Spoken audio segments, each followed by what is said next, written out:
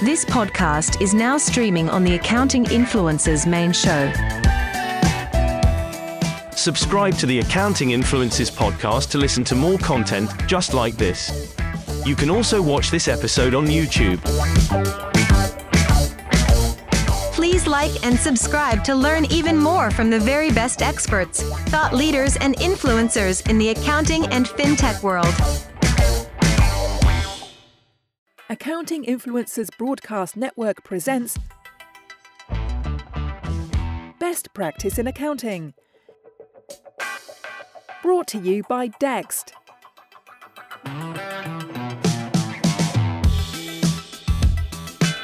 And a special shout out to one of our new commercial sponsors for this podcast. It's ProNation. Martin, this is a really exciting game changer in the accounting world. Yeah, the buzz right now from accounting community perspective. So we're not short of accounting communities. So what's going on here? And the three heads is better than one approach has been taken. And we've got three practitioners here in ProNation who are leading a community for all sizes of firms. And because they are practitioners who have worked with thousands of firms themselves around the world in an advisory capacity, they understand the common frustrations and they have the knowledge from practice growth to practice technology to practice systems to help members step by step break through the barriers of resistance that are holding those practitioners back from building the firm they really want. And let's name names, Martin. You're talking about Lucy Cohen, Will Farnell, Carl Reeder.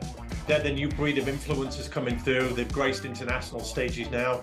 They're owning accounting firms themselves, so they've been there and done it. And this gets around the old problem of one guru, one mentor, my way or no other way. But here we've got perspective, haven't we? Yeah, I mean, three different firms, three different types of firms, and brought them into seven figures as well, which is often a very difficult barrier for any sort of firm owner to break. So basically what they're saying is that if a practitioner wants more time, if they want, as in discretionary time, if they want more money, if they want more self-confidence, and if they want a better team around them or the team they've got to stay longer, then that's the sort of support they're going to find and to help them achieve in ProNation.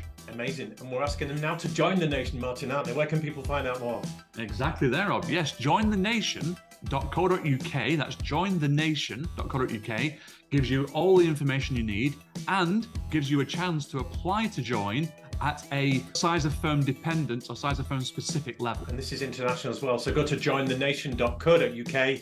Take a look at what's on offer there. This is a new community for a new age.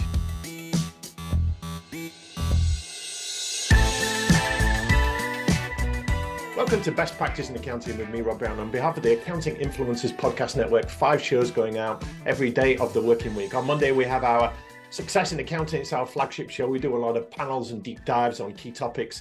Tuesday is our Insights in Accounting show. That's our news item. Wednesday, Influencers in Accounting, where we go one-to-one deep dive with an expert in the accounting and fintech world. On Friday, we have our UK Matters in Accounting because we think the world revolves around the UK sometimes.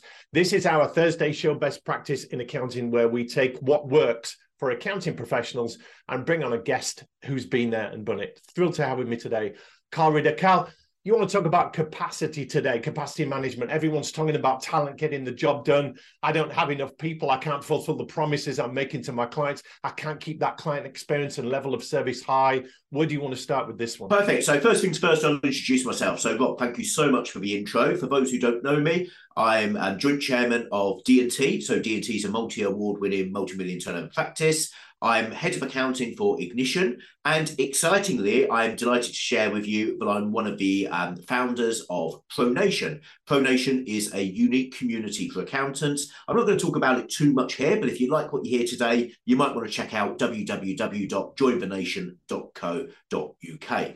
But today, what I wanted to do was to talk about capacity, because I'm hearing a lot of noise in the profession about talent shortages, and it was something that we were going through in the UK about 12 months ago, and it's died down over recent months, but it seems to be peaking in the Americas and Australia and more globally. So for those who are listening, I'm just going to admit it. I'm going to hold our hands up on behalf of the entire UK. Our political system is a mess. And the reason that our political system is in a mess is partly driven by the economic circumstances that have led to this talent shortage, but the political mess has also driven this talent shortage. So we're going through the Wild West at the moment. What that means is that we're experiencing this recession and the challenges that are coming from it about 6 months before everyone else. There was a deviation on the swap rates, UK versus rest of world, in about August, at the point that we had our Prime Minister for 40 days,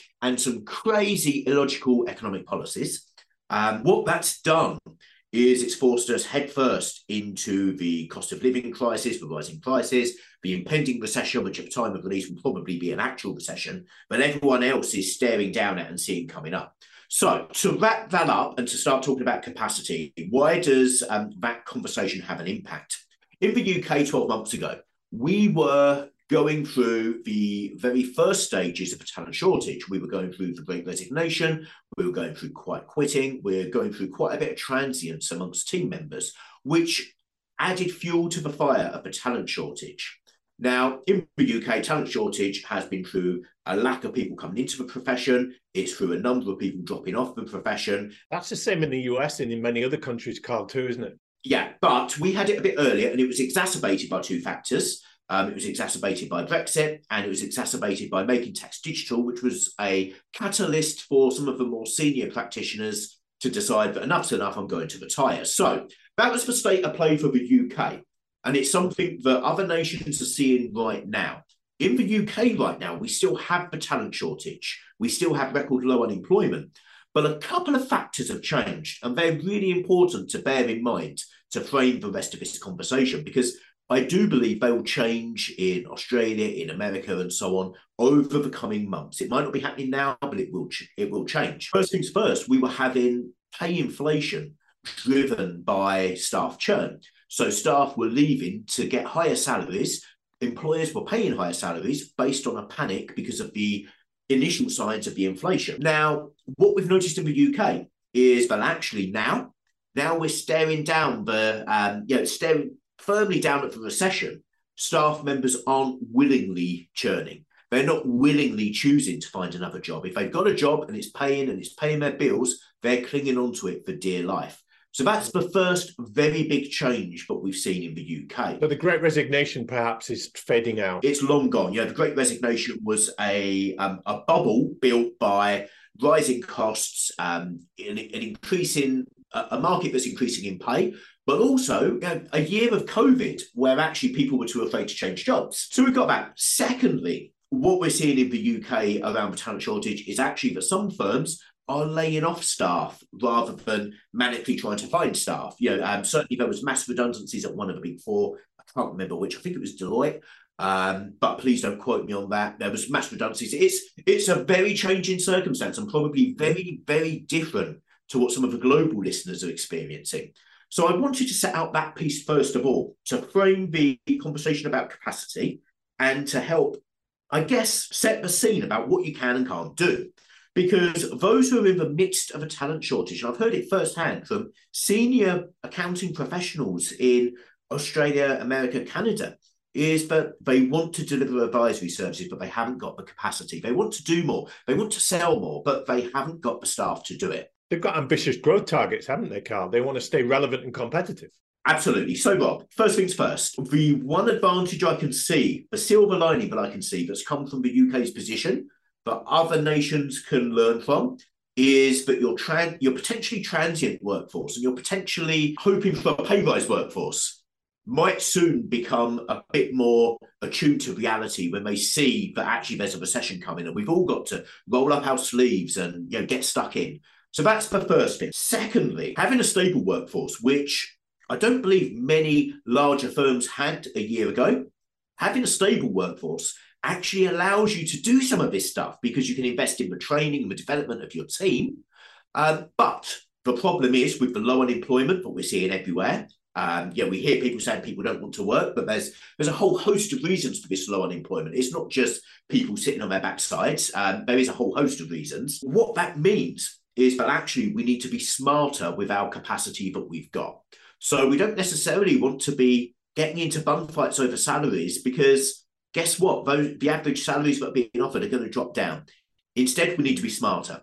And I've got a few ways as best practice tips of how firms can be smarter with their capacity. So best practice tip number one on this is if you're not having clients complaining about how expensive you are, then the reality is, from a simple supply-demand equation, you're probably not charging enough. If you're sitting on your laurels that you've got a 95% conversion and you can't deal with all of this pipeline, all this work you've got to do, you're probably undervaluing yourself. Now, that's okay if you want that position, but the reality is, if you're limiting your growth because you're limited in capacity, you need to do something to fix that equation. Now, there's an old saying, Bob, but if you were to if you were to double your prices, you might lose half your clients, but that's great because it's half the time and the same income. The reality is you probably wouldn't, and you might not be that aggressive, but don't be afraid to increase prices by 20% and use the drop-off from that as a way of freeing up capacity in your firm. So that's one very blunt tool to open up capacity and allow you to do this. But there's other tools that you can do as well. Number two, I think that firm owners and leaders within firms should be looking really clearly at what they're doing operationally. And the reason I say that is this: many of the managers and leaders of firms didn't come into the accounting world in the connected world that we're in today. And when I say the connected world we're in today, I mean in the last couple of years. I don't mean the early adopters who started a practice in, let's say, 2007, 2008 and embraced zero. I'm talking about the world that we're in today. Stuff has moved along since cloud accounting packages came along, let alone everything else. But the reality for many is that they started with pen and paper, adding up numbers. Now, the problem is that not only is that inefficient, but also clients are expecting you to be more and to do more. They're expecting accountants to up their game. And if they still got the perception of you being a out-of-touch bean counter, whether that bean counting is on a snazzy cloud tool, I don't care. If they've got the perception of you being outdated and having outdated processes, they won't trust your advice. But also, you won't have the time to be able to do it. So you need to look at everything you do. I remember back in my audit days, and in the UK, we have what's called a statutory audit. And it's quite a risky but high value area of work to get into. And because it's risky and high value, what would typically happen is somebody would do the job. So by doing the job, you create a load of checklists and you check things for completeness and accuracy and so on, so that you can give a report to the shareholders, but the financial statements give a true and fair view. Next year, what would invariably happen is the person would pick up last year's audit file, do exactly the same, but do one or two more tests just to make sure that they're not caught out and there's not a risk of things going bad. So that's a very real problem, because what happens is the file gets bigger and bigger and bigger and bigger. And I'm sure that people have seen this with all kinds of admin systems and so on, where there's a bit of job creation. So what you need to do is this: you need to remember the parable of the lady and the ham. Now, you might not have heard of that, so I'll quickly share it. If you imagine husband and the wife cut both ends off the ham before putting it in the oven. And the husband said, "Why on earth do you cut both ends off the ham?" And she said, "Do you know what? I don't know. That's how my mum taught me. So I'm going to go and ask my mum." She asked mum, and mum says, "Yeah, I don't know. It's just how I was taught. Go and ask Nan." So this lady goes and asks Nan and says, "Nan, why'd you cut both ends of your ham?" "Because my oven's too small." And that is a perfect analogy of the situation we're facing in the accounting world today. We're going through processes, knowingly or unknowingly, based on the circumstance, based on the technology, based on the innovations, based on the regulations that we had 20, 30, 40 years ago. So that's the second big area for capacity improvements, is to look objectively at what you do and question: do you need your QA process to be structured in the way it is? Do you need your production process to be structured in the way it is? Do you still need to have your meetings structured in the way they are? Outlook gives you a default hour meeting. Should that be 15 minutes, etc., etc.? So that's one way of building capacity. The next way is to look at technology and implementing technology to patch up some of those innovations, but to also use the mindset of 2-second lean. So I know that the forward thinkers are going to laugh at me for saying this, but I also know the reality of the accounting world, having spoken to thousands and thousands of accountants across the globe. One of the biggest time savings that firms can do immediately is to move the photocopier next to the admin assistant. Now, I know that sounds ridiculous because we've got this image, but it's all paperless and fluffy and so on and so forth. Don't give me that rubbish. I know what most firms are like. So you can look at 2-second lean, which are marginal gains, but you can achieve in your process, but happen time and time and time again. The photocopier one is quite a facetious way of putting it forwards, but there are a number of ways where you'll find that there's a wasted minute, maybe twice a day by every team member. How can you save those? Look at technology, how you can utilize and leverage technology to improve your customer experience whilst also maximizing your time available. And then the final thing for cracking the capacity nut is to consider other ways of recruiting people. We know there's low unemployment, but there's always people looking for work. So are there any self-employed professionals that you can work with on a joint venture basis or a partnership or a strategic alliance? Is there a local business coach that you can work with on a revenue share for some of your advisory services? Have a think outside the box. You don't need to have people sat there working 9 to 5 on a salary. There might be a far easier way to help relieve that capacity issue that you've got. Gary, that's been brilliant. Thanks so much for those practical tips on solving capacity issues. There is so much to go out there. And I urge our listeners just to try one of these, just to bring one element of change in, because if you don't, you're going to be obsolete, you're going to be irrelevant, you're going to struggle to compete. And Carl, it's a bun fight out there, isn't it? There is a lot going on, and these firms have got to upskill and upgrade what they're doing. Accounting Influencers Broadcast Network presents Best Practice in Accounting, leading the discussion on firms that are standing out, winning work, and becoming the top performers in the accounting and fintech world. Brought to you by Dext.